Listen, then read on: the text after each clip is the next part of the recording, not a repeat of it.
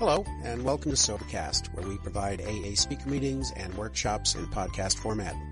We're an ad-free podcast, and if you enjoy listening, please help us be self-supporting by visiting Sobercast.com, look for the donate link, and drop $1 or $2 into our virtual basket. We hope you enjoyed the podcast. Have a great day. Hello, my name is Kimya, and I am an alcoholic. Hey, Kimya. And my sobriety date is October 18th. Good Lord, am I going to get this right? 2013. I have a home group. You guys haven't seen me in a while, but I do have a home group. Primary Purpose meets on Mondays at Ridgeview and also here on Fridays at this same time. I have a sponsor who has a sponsor who are both here tonight. So thank you guys for joining us. So tonight I'm going to talk about what it was like, what happened, and what it's like now. Interestingly enough, I got a hold of the audio recording the last time I told my story here, so I was listening to that on the way here, and I'm going to be a lot more conscious about how I break up those three parts and how much time I spend, because 37 minutes in, I still had not gotten to the solution, so I'm going to spare you guys the drunkalog. I'm going to try to. Starting out, a little bit about me. I was born and raised here in Georgia. Grew up in a little place called Fayetteville, which is a suburb south of the city. Have a sister. We're 15 months apart. She's younger. And was born to a mother who is not one of us and a father who is. I was not aware of the fact that my father was an addict or an alcoholic until much later in life. But obviously that is a part of my story and actually turned out to be a blessing in disguise in terms of just the acceptance and someone who's walked this path before. I showed very clear signs of being restless, irritable, and discontent when I was younger. Lot of character defects that were just oozing out of me. Everything from impatience to selfishness, self-centeredness, vengeance, a very vengeful person. So I didn't let things go. I held on to resentments and I acted on those resentments. So it wasn't just about the internal pain, but I wanted to make sure I got back at the person. A good example of that is if my mom or my sister did anything that I didn't like growing up, what I would do is I would go in their closet and one of two things would happen. I would either cut small holes in their clothing or I would just throw little smatterings of bleach onto the clothing. And when they would confront me about it later on, I was shocked that anyone would ever, accuse me of such heinous acts. But that's just an example of everything was about me. And, that kind of continued throughout my childhood. We were blessed and we were loved as children. So I don't have one of those stories where, there was a lot of childhood trauma or, or we didn't get the attention and the love and the support that we needed. We got all of those things. I just still was, just kind of like hell on wheels. And, as I kind of progressed, I guess you could say I was a late drinker. So I did not have my first drink until I think we were on our senior trip in Cancun. And I grew up, I don't know what the ages of everybody in the room are. I grew up in the MTV era. So I grew up seeing MTV The Grind and Spring Break. And to me, that was the life. I was see, that's what it's all about. Getting super wasted on the beach and just kind of living that life in a bikini, having loads of fun, no responsibilities, that's what I want to do with my life. So, had my first drink in Cancun. There was no drinking age and I was hooked from the first drink. Dancing on tables, inhibitions fell away. I was like, man, this is exactly like Carmen Electra said it would be. This is awesome. And I can't wait to go to college. I got into a school that I did not particularly believe I deserved, to get into academically. I was an okay student. I was really involved in a lot of social activities, but, I was by no means the cream of the crop. And this school was very much for, overachievers and kids who had a lot of money, who could afford the tuition. And so I started to experience a lot of anxiety around going to this college where, oh God, am I going to fit in? And, I just don't measure up.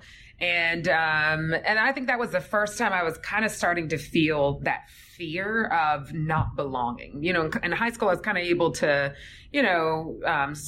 slide through and everything. But, I started getting a lot of anxiety about that. But that was helped by the fact that there was loads of alcohol and lots of drugs on campus. So once I got there, my strategy was essentially, all right, I want to live this MTV The Grind, like spring break lifestyle. But in order to kind of balance things out, because that's what I've done with my life, I need to have some balance. I will study, like crazy, because I got to be able to measure up to the other kids. So after class, I would go to the library and I would study and I would do all my work. And that left the entire night to be able to party and do all of the experimentation that I wanted to do without any of like the ramifications of like being irresponsible. So, you balance, out being on the dean's list with being in a group that was called Triangle L, which I don't know who launched the group, but it was a triangle. Now I'm connecting the dots. It makes no sense. But essentially, they basically forced you into the woods. They shoved a handle of alcohol down your throat. There were bongs and joints and other things and grog. And you were essentially like pushed down to your knees and forced to ingest all of this alcohol. But afterwards, you got a hat with a triangle on it and an L. And my maiden name at the time, my maiden name was Coker. And my hat was inscribed with Toker Coker. So now I had a real identity. You know what I mean? Like becoming a part of Triangle L was like this huge achievement for me. I'm supposed to be in school getting an education, but instead I'm out in the middle of, and I think it was a graveyard because there were some headstones and stuff like that. But anyways, regardless. So that happened. So I'm starting to like really identify now with like this idea that, all right, there's this group of kids that like does drugs and parties and gets wasted and blacks out. And that's cool. So I can, I feel like I kind of, felt my way into the social landscape that way. But of course, you want to balance it out. So I was nominated by the dean to participate on something called the Conduct Board, where they brought students in front of this body of 6 of their peers, and we made decisions on whether or not these kids were going to be able to stay in school after being caught with things like guns or drugs or drinking on campus. So it just became a theme in my life that as long as I've got my shit together over here, then I've earned the right to be able to kind of, imbibe these things. Got introduced to a lot of other substances. I'll try and stick to singleness of purpose as long as I can until it's relevant for me to kind of talk about some other things. But, got out of college, had a plan, wanted to be an attorney. That was what I wanted to do since I was 5 years old. I had it all planned out. And I got out of undergrad and I was like, okay, gotta, take the LSAT and all this stuff. And so about 2 weeks before the LSAT, I realized I should get a book or I should go to a class or something because everybody else has been talking about this for 6 months. Needless to say, I didn't do well on that. And so I decided, you know what, I'm just going to take a year off and, get into some internships and things like that. And I stumbled into a career in technology, which at the time, the dot-com bubble. So there's all these startups and everything is very work hard, play hard, so the atmosphere of these companies I was working for, they had beer carts, coming around like at 4:00 in the afternoon. Part of my job was to host these happy hours where they said, okay, Kimya, here's the corporate card, go and buy, 6 bottles of this, get 10 bottles of that, whatever. So I'd be like, okay, well, y'all don't really need all this and nobody's counting. So I'll just keep a couple, for myself, for my personal, cause I did have to go and do this, so, and it's outside, work hours. So just trying to kind of make up, for the extra work. So around this time, I am kind of made aware of the fact that my dad, all those retreats and those work trips he was going on when we were younger were actually stints in rehab. And so, I'm kind of made aware of the fact that, hey, your dad is an addict and an alcoholic, and he kind of talks to us about it. And what he says is, this is a family disease. This has been known to get passed down. Your grandfather is an addict and alcoholic. 2 of his brothers died from this disease, and he's starting to see little patterns and starting to see, my behavior. And so he begins kind of just throwing out these little warnings, little nudges of, be very careful because you could have this disease and, it's all fun and games now, but what will happen is one day it won't be. And one day you're going to wake up and you're going to want nothing else in the world than to stop. And you're not going to be able to. And that, I couldn't fathom that because if you want to stop something, you'll just stop. Why, I could not comprehend why you couldn't just use your willpower, buck up and, drink like a gentleman, like the book says. So anyway, I, continue to go on with life and I'm having a great time and I'm traveling and things are still fairly fun. But then, get into, I guess, probably maybe mid to late 20s. And some of our friends start to kind of, the way that I saw it was they were starting to grow up. So they were getting married. They were talking about starting families. All of a sudden we were going and hanging out and, bringing drugs, to these gatherings was not as welcomed, as it once was. And so I'm starting to feel like, okay, it's time, maybe it might be time for me to get my stuff together. Like I've got to grow up at some point. It wasn't, I might have a problem and they don't. It was, they're getting mature and they're starting to do all this domestic stuff. And it was more of like this image, that I wanted of being, someone who went and jogged in the morning and someone who, could just get off work and maybe like just go home and chill or like go take, a gym class instead of having to go directly to the dope man's house. Or get, super drunk every weekend. And I think it was around this time as well that I was introduced to the thing that, along with alcohol, would all but cut me to ribbons, as the book says. And that was, and I'm not going to make reference to it again, but that was, you guys know this epidemic that's going on. There's this legal stuff that you can get, through doctor shopping or other means. And that was definitely my thing. That plus alcohol. Alcohol was always a constant. And so, things are kind of going along. I've still got this great lifestyle. I've got a good job. My life is manageable, because all my bills are paid. I've got, my own condo. I can kind of come and go as I please. Things are good. But I start to long for, I guess what I was looking at it is like this simpler life where I would see people jogging down the street or I would see my neighbors just out with their dog or people with kids. And I'd be like, man, I would look at people and be like, how are they living life without being at least a little bit high, all the time? Like, how are they doing this? And just starting to consider the fact that I just want to be like one of them. I just want to be normal. That's what I want. I just want to be able to live life and be healthy and responsible. But then there was that thing kind of pulling me back and saying, you know what, girl, you still got a paycheck coming, next week. So just keep riding it out. You'll figure it out. And so, I went on and things started to get progressively worse. So some of the things that my dad was talking about many years before started to happen. Essentially, my behavior became extremely, let's see, how do I want to put this? I mean, not even unpredictable, but I was doing things that I would describe as insane. I had 2 grandparents who died within about 9 months of each other.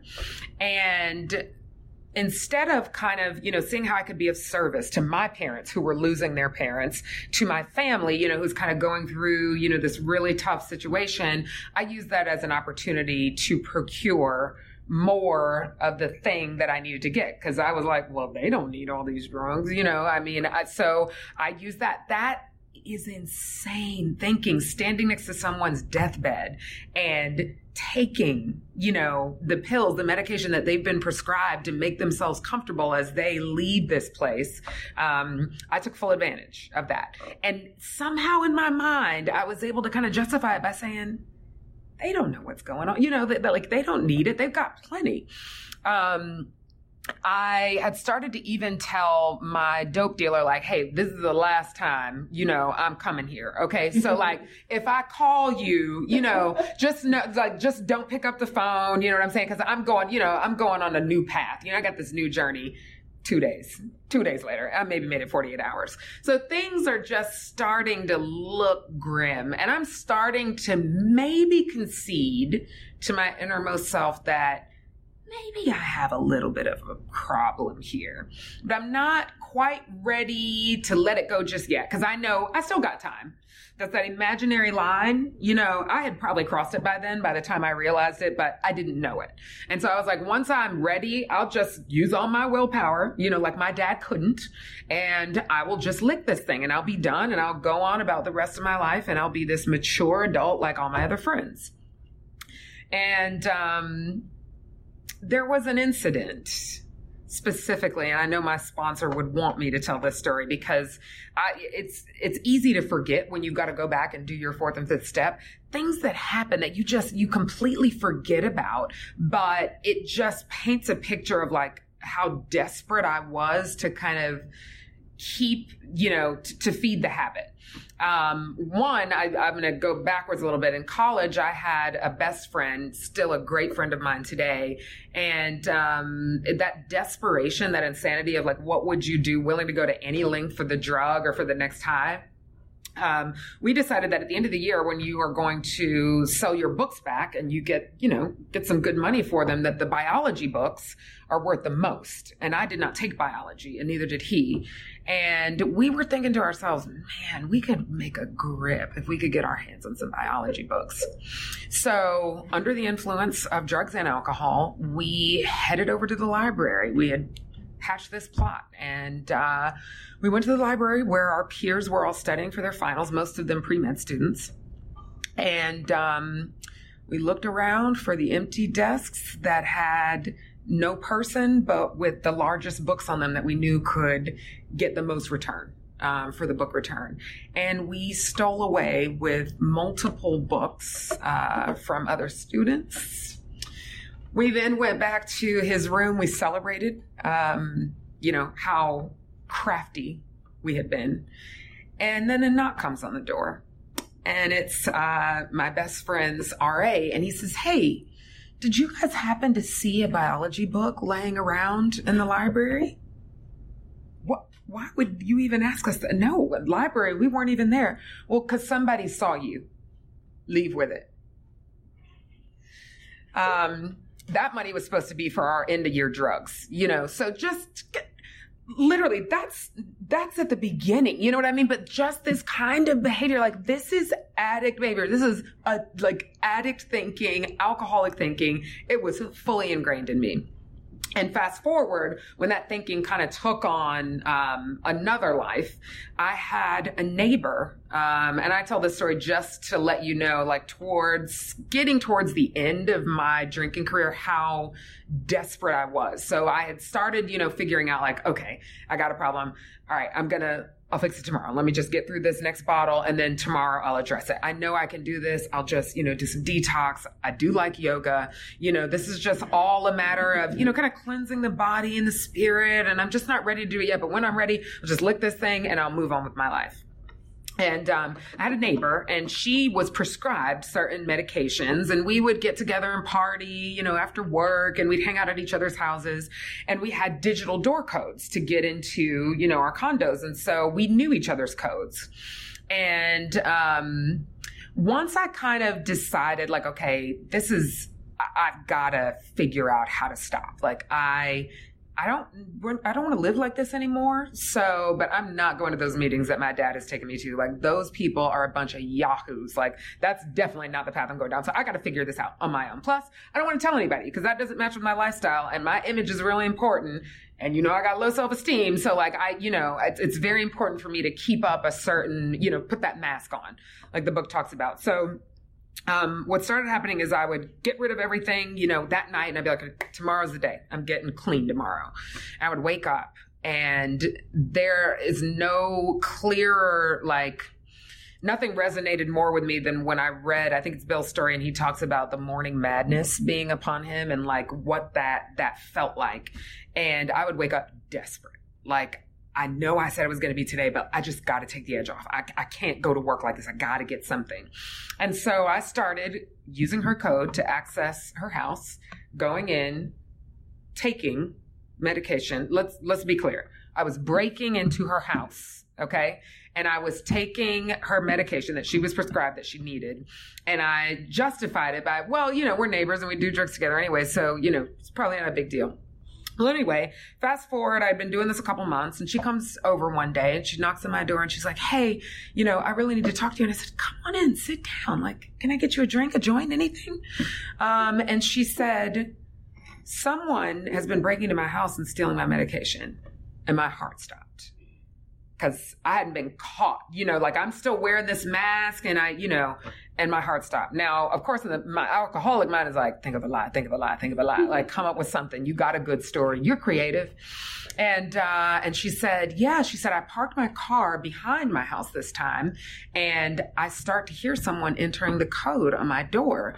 And when I walked, up to the door, it was our neighbor from downstairs. And he realized he had been caught, but he's been stealing this medication from me all this time. And this is Academy Award winning. I said, I am disgusted.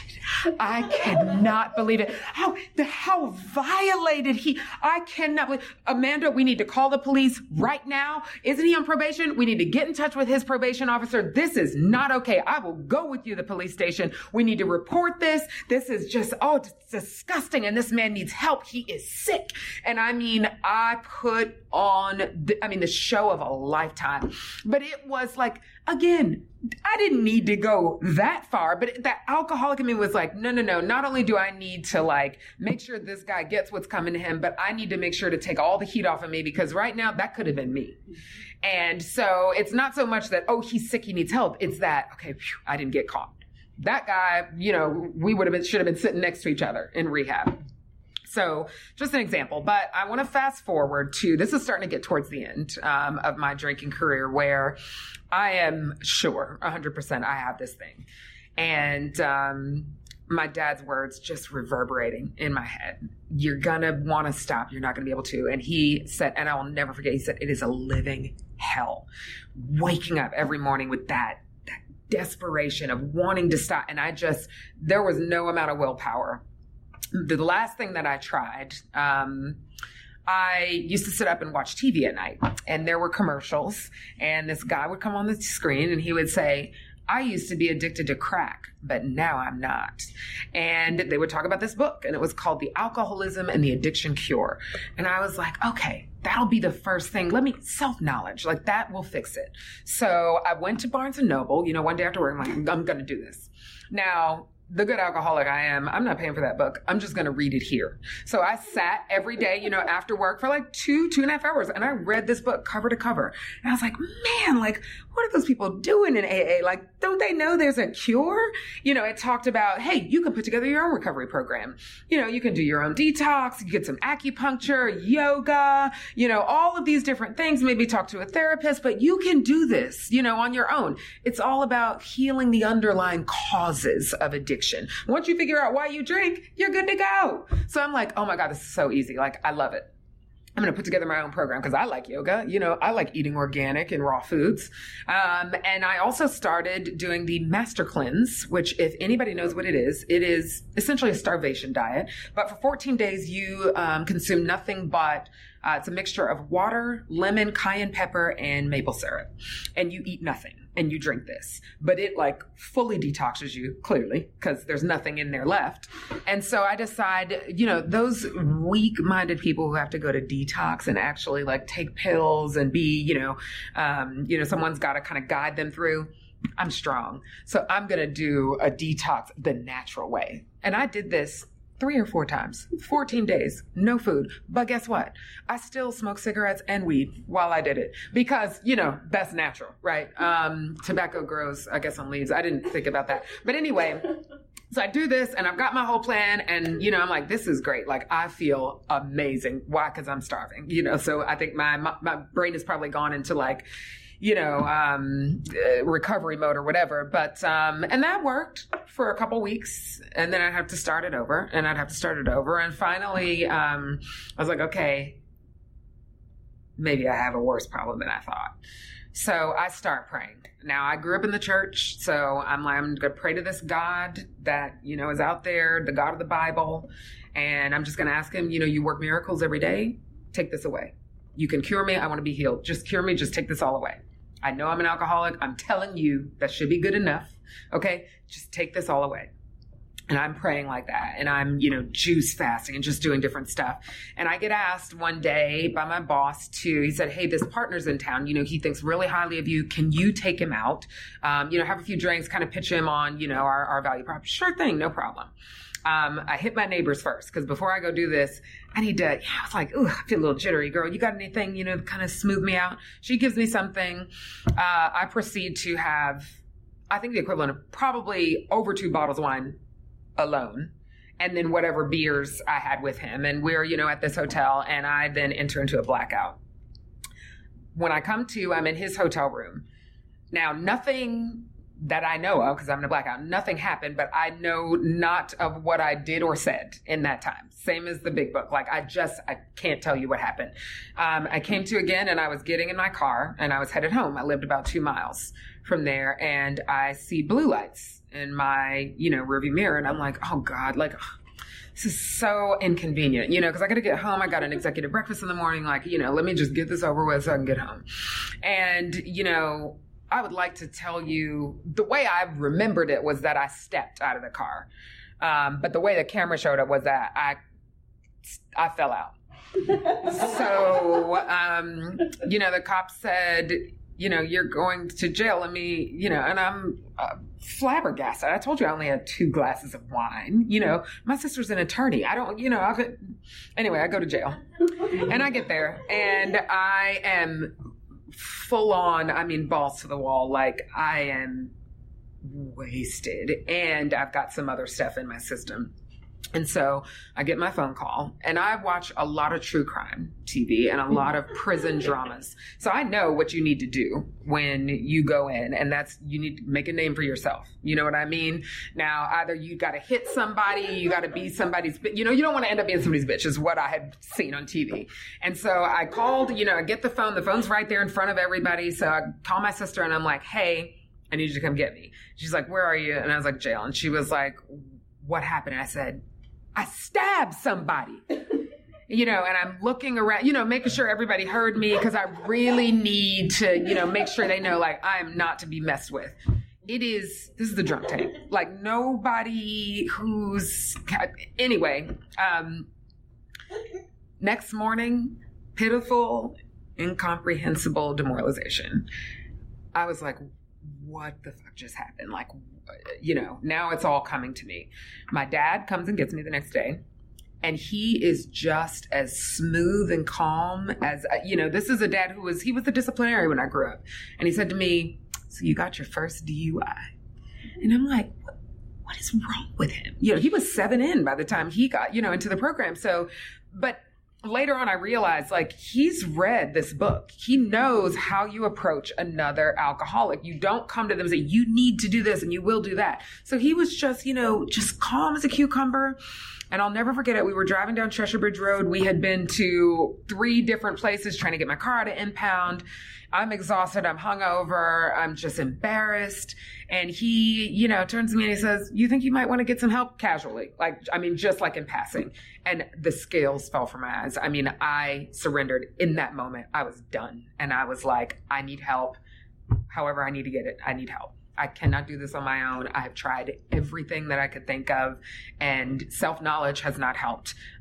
Personal detox plan has not helped. They say, that the Alcoholism and Addiction Cure, by the way, was written by 2 guys who own a place in Malibu. And apparently, I wasn't going to be going there. They let me know that I would be checking into Peachford. They did not have yoga. They did not have an organic chef, and there were no beautiful vistas or landscapes or ocean. It was just me and a bunch of other addicts and crazy people like myself. And I went through detox there, and I still wasn't convinced this was going to be a lifelong thing. You know, like I went to detox and get this out of my system. They said, go to these 90 meetings in 90 days. I can follow instructions. All right, I can do that. I'll go to these meetings, you know, for a while until I'm kind of back on my feet, and then I'll just move on with my life, you know. But I did not see myself like sticking to this program. Like I couldn't imagine. I was like, why do these people keep going to these meetings? If they say 12 steps works, then why do they have to keep going back? Like if it's, you know, you worked the 12 steps, you know, move on. So, you know, I went to the meetings and, you know, I basically in my mind, I said all the things they wanted to hear. And I also knew that there were things I was definitely not going to do. Like going to the meetings, okay, I could do that. Getting a sponsor, hell no. What can another person who made some of the same mistakes as, you know, as I did, what can they tell me about, you know, trying to, you know, fix my life and things like that? So I'm not going to do that. You also need to, you know, sponsor people, carry the message. Definitely not going to do that. Anybody who would ask me to be their sponsor is doomed anyway. So, you know, there were just work the steps. I'm never going to tell anybody all of my deepest dark. What does that have to do with stopping drinking? And my higher power, the way that my higher power showed up was like, I was 6 months in, you know, I finally got a sponsor because people were harassing me, you know, do you have a sponsor? Okay, let me get you off my back. I did that. And then she started being like, hey, we need to work the steps. Okay, you know, just to get her off my back. All right, yeah, we can read this book, work the steps. And she said, okay, it's time to get into like we had started working steps 1 through 3. And I think the hardest thing for me, I could concede to myself, I was an alcoholic and an addict. That wasn't a problem. The unmanageability was the part I really couldn't identify with. Cause you remember, you know, addicts and alcoholics, they live under a bridge. They've got no money. You know, their family has shunned them. That wasn't me. So it was very difficult for me to identify with unmanageability until she said, why don't we write out some examples of like where you tried to stop and couldn't, or some of the things that you did. And that's when all that shit came roaring back into my things I just had like blocked out. All those times I stole that medication, times where I went to the doctor, you know, faking injuries, things like that. Like this stuff came back and I was like, ooh, maybe that's a little unmanageable. Her approach was working, once we got to the action steps, we would work steps 4 through 12 in one day. That was how her sponsor did it. And that was the way she was going to do it with me. And so I got to her house at 8:00 and didn't know what to expect. You know, again, I hadn't planned to do this, right? So I sat and I wrote and I wrote and I wrote and I wrote and we talked and I shared and wrote some more. And it was just like intense work where things were coming, you know, back, like memories, things that I hadn't thought of in decades, you know, the defects, you know, looking at those things and realizing I had these long before I ever picked up a first drink, and I've still got them now. And there are things that stand in the way of me being able to keep this gift, you know, that I've been given. And, you know, we went through it and it was intense. And I remember, you know, towards the end of it, I think I was driving home and it was like that was heavy, but then it was gone. You know, it was like that freedom like came almost immediately. Like I could not believe I had bared my soul to this other person. Like, and, you know, what she said towards the end is she said, okay, now that, you know, we're done with these steps, you know, I still had amends to make and things like that. And she said, but I want you to start raising your hand when they ask who's willing to sponsor at meetings. And I was like, okay, I came this far. Like, I'm not, you know, I really don't think I'm ready to do that. And she said, you know, I sat with you, you know, to do this, and now I want you to pass it on, you know. I was like, okay, all right, I guess I can do that. And I said I wasn't going to do all these things. And it was like my higher power it was like I was kind of just almost on autopilot. Like I wasn't in control anymore. And maybe that was part of the surrender, where at some point, these things, it was like I was just doing them, and all of a sudden I was like, oh shit, I just worked the steps. Oh God, I just became somebody's sponsor. Like it, you know, I didn't mean to do these things, like, you know, actively, intentionally, I didn't mean to, but it was like my higher power just kept me in it. And, you know, I started to look back and I'm like, holy shit, I'm taking somebody through the steps. Like this is a big responsibility.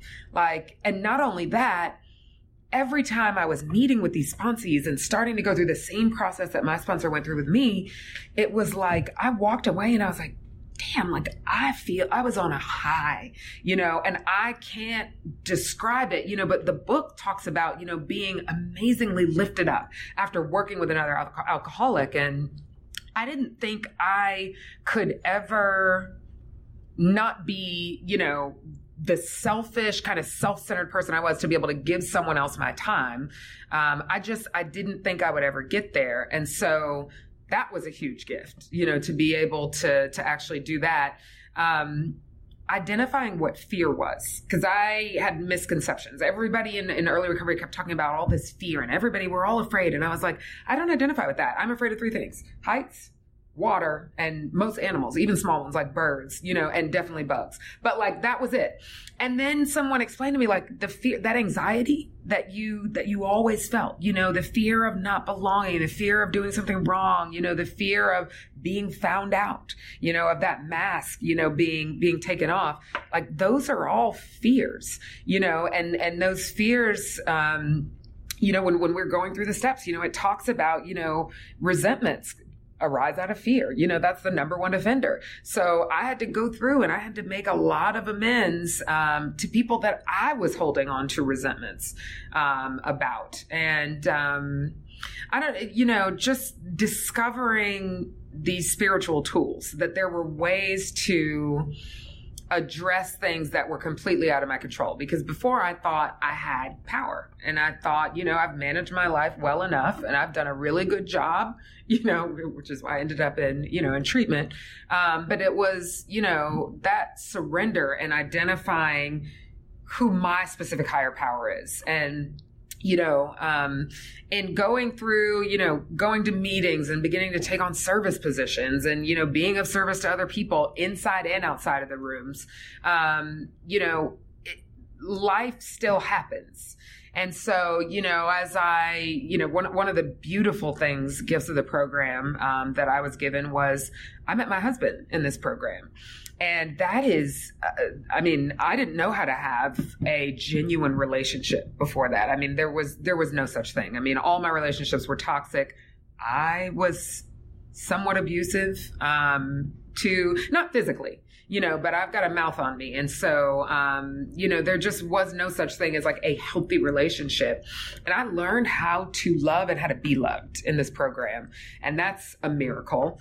I found a sponsor that I did not have to duck and dodge. Like, I used to call my first sponsor and pray she wouldn't pick up the phone. Now, she took me through the steps and she did a phenomenal job kind of, showing me what it is to be entirely willing to do whatever it takes, to get this thing. But, my second sponsor brought something like a friendship and a certain, I guess, level of just, genuine kind of camaraderie. Just, I can't describe it, but the friendship and the love that we share, and how raw and transparent and honest I can be with her, even when I am ashamed. And I say to myself, oh God, I can't believe this is about to come out of my mouth, and I just spill it, and I tell on everything, everything that my disease is saying to me, I share with her and we talk about it. We work 4 steps on people, on institutions, on things. I had my first child, as a result of this program. Had I not met my husband, one person can't make a child apparently. So, I did that, and that has been miraculous, and being able to have a child who does not have to see either of his parents ever drunk or under the influence is a miracle.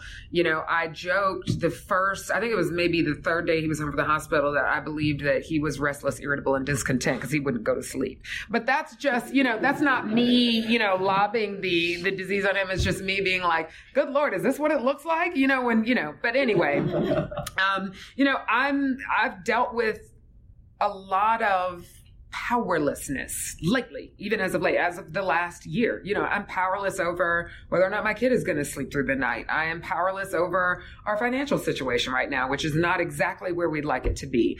I'm powerless over people, places, and things, but the conception of the higher power that I created in this program is one that is going to see me through any challenge, a higher power that's going to always provide for our needs no matter what. And I've had to relearn what it means to surrender. I think at least for me, I got into the program, got all these things back, had this great life and all these positive things happen. And my brain can start to, assign credit to myself for those things happening so that when something goes wrong, I feel like I gotta, let me, put on my cape and I gotta go to work and get to action. I gotta fix these things. But that's the same approach I used when I was trying to apply the alcoholism and addiction cure, and it didn't work. I need people. I need the fellowship. I need to share. I need to talk to my sponsor. I need to continue to work the steps. I need to get on my knees and I need to give it over to God and truly give it up and surrender. So I am learning a faith today that I don't think I had in early sobriety, because now that the drinks and, the drink and the substances are gone, I'm still left with defects and I'm still left with life on life's terms. And the only way I can remain sane and still have a piece of serenity is to continue to work the program and use the tools that got me here in the first place. I mentioned I didn't intend to get this deep into the program. But now, I'm afraid not to do the things that I've been doing because I don't know which ones work and I don't know why they work, but I'm too afraid to give one up and find out that was the one, that was responsible for keeping me sober. I am blessed beyond words. Like I wake up and, I take the suggestions of my sponsor. So when she says, you need to do some gratitude, you need to journal, I journal. I had a woman once tell me when I'm in a lot of fear, which has been recently, do 2 columns on a sheet of paper. One column, write down your fears. And on the other column, do a gratitude list. And she said, start with your toothbrush and just go from there. Everything you're grateful for. So I was writing pages and pages and pages, and I had my fears over here. And so when we looked at them, she said, okay, everything on your fear list, things like, oh God, well, this might happen. Or, this could happen. Okay. False evidence appearing real. None of these things are real. Look at your gratitude list. Everything there is tangible, real things you can point to, things that you are experiencing that are true. And that's how you think about fear. It doesn't exist. It's your mind. It's that obsession of the mind that is saying, oh God, worst case scenario. What if this happens? And what if that happens? And what will I do? And those things don't exist unless I let my mind, the obsession of the mind, start to take over. So I'm still like such a work in progress. And, I go to meetings and I hear from people who have like a week, and I hear something where I'm like, God damn, that was profound. And that's like the thing that keeps me in it. It's just hearing, that one thing, or getting to talk to somebody who's new, or talk to somebody who's been in the program for a while. It's that being lifted back up on my feet again. But I just have to remember, I got to take that action. I got to get to a meeting in order to get those messages. I have to connect with people. And that's not something I've always been great about, is, reaching out proactively and trying to form connections. I feel like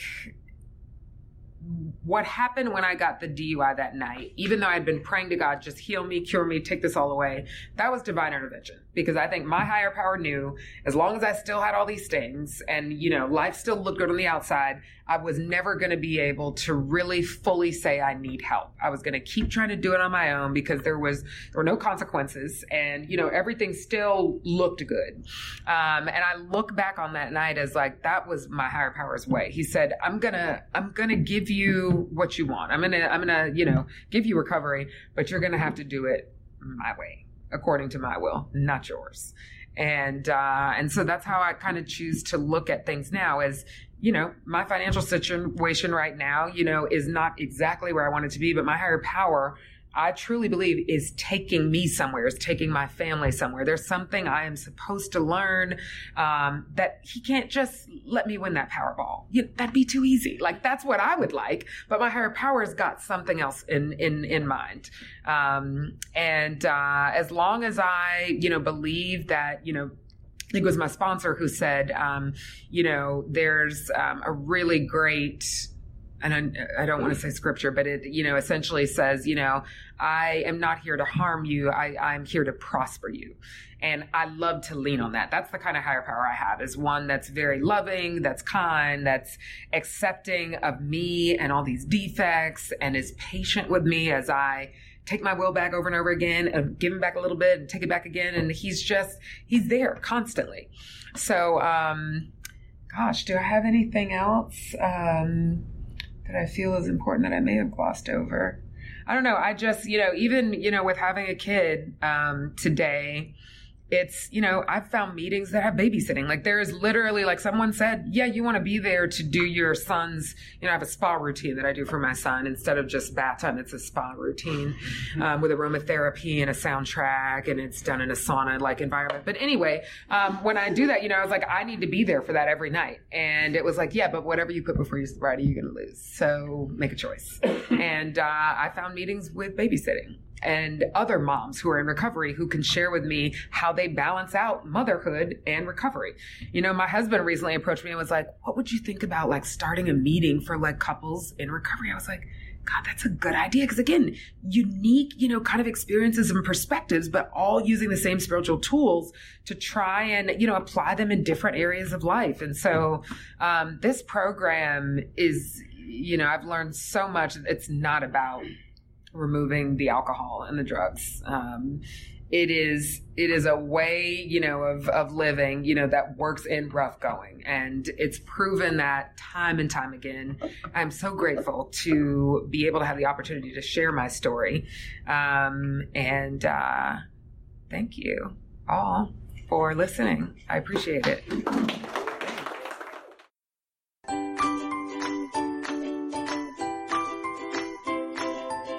Thanks for listening. I hope you enjoyed the podcast. Sobercast is ad-free, and we'd like your help in order to keep it that way. So if you'd like to help us be self-supporting by pledging $1 or $2 a month, visit Sobercast.com and look for the donate links. Thank you very much.